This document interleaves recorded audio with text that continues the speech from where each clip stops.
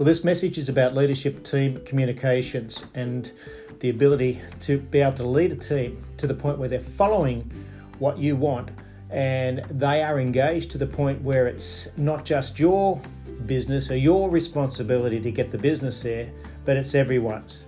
That's a unified team. There's a story that I read in a John Maxwell leadership book once, something about the Hyatt hotels. It read something like this. This is from the president of the Hyatt Hotels.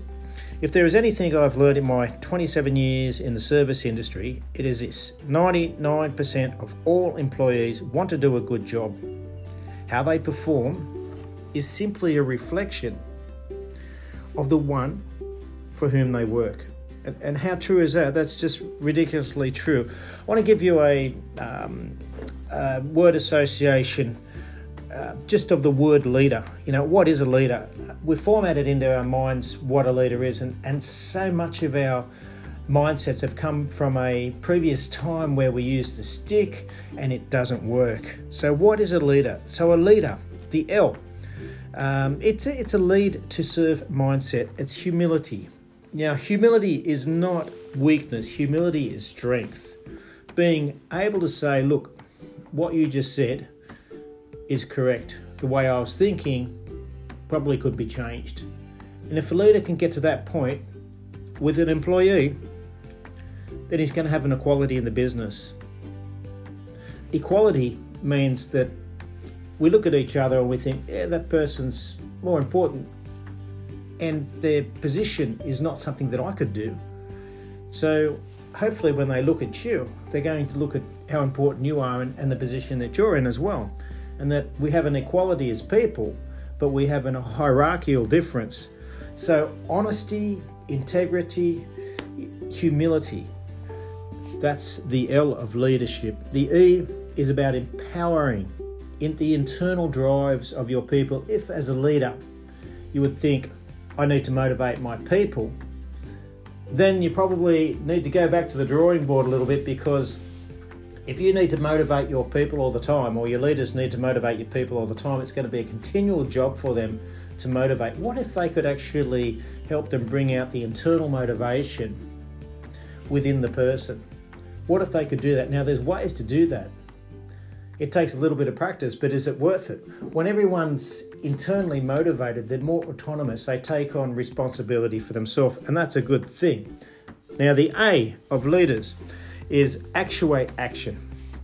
Your influence is the biggest action. As the president of the Hyatt Hotel said, you know, all employees want to do a good job.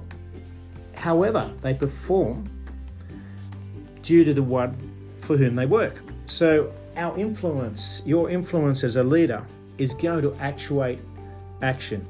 So when someone is wanting to do what they're doing, and they're wanting to do it because it's their decision, they will actuate the skills that they need, they'll have the behaviour that they'll need, because they'll want to move it into action. And that's your influence, which impinges into them, which just comes alongside of them to help them do that. D is no limit, purposed mindset. Now, this is a big area. We can have a quick outcome, or we can have a developmental outcome. Now, what does that mean? Well, if we're just going for the goal of getting from A to B, or selling the most, widgets in the quickest amount of time, and that was our goal, then what if something else comes along that's going to enhance our widgets? There's a really good story I've heard about Apple, and had a bit of a read about this, and they'd built a machine pretty much, and came along a long way in their development. Now, their purpose was to create a user-friendly, interactive, creative computer like no one else had done, that was fast and, enjoyable to use. And when they developed, they came across this other bit of technology, and, the team didn't really want to change, but the owner did. He wanted to change that because that was in line with their purpose, why they were doing what they were doing. Now, he could have just sold as many as he could of the computers and pushed his way with the existing technology that he had. But he was looking to the future. As we develop further and further and further, what are people going to need, and is it in line with our purpose? So a no-limit purpose mindset is going to keep you in the game. It's going to keep everyone creative as well. The E of leader, equality. Equality creates unity. As we said before, a leader is a hierarchical position and an influencer. If a leader can have people follow the vision, then you'll see the move of the business faster than any rate of increase of pays or things like that. People will not stay around just for money. So the equality in the business means that you're important. Employee, you're important. You're as important as I am.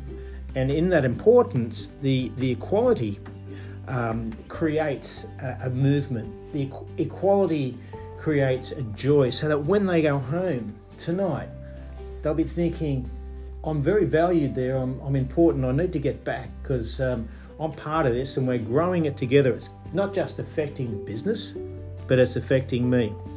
And then comes the R of leadership, and that's relationship. Without relationship, it's not going to grow like it could. Relationship retains people, it grows people, and it grows your business profits. That is a way, and that's a quick analogy of a leader. I hope that helps. Reach out for more information or information sheet if you want to, but the main emphasis here is that as leaders, we're here to serve others, we're here to support others, we're here to help others, and we're going to grow together.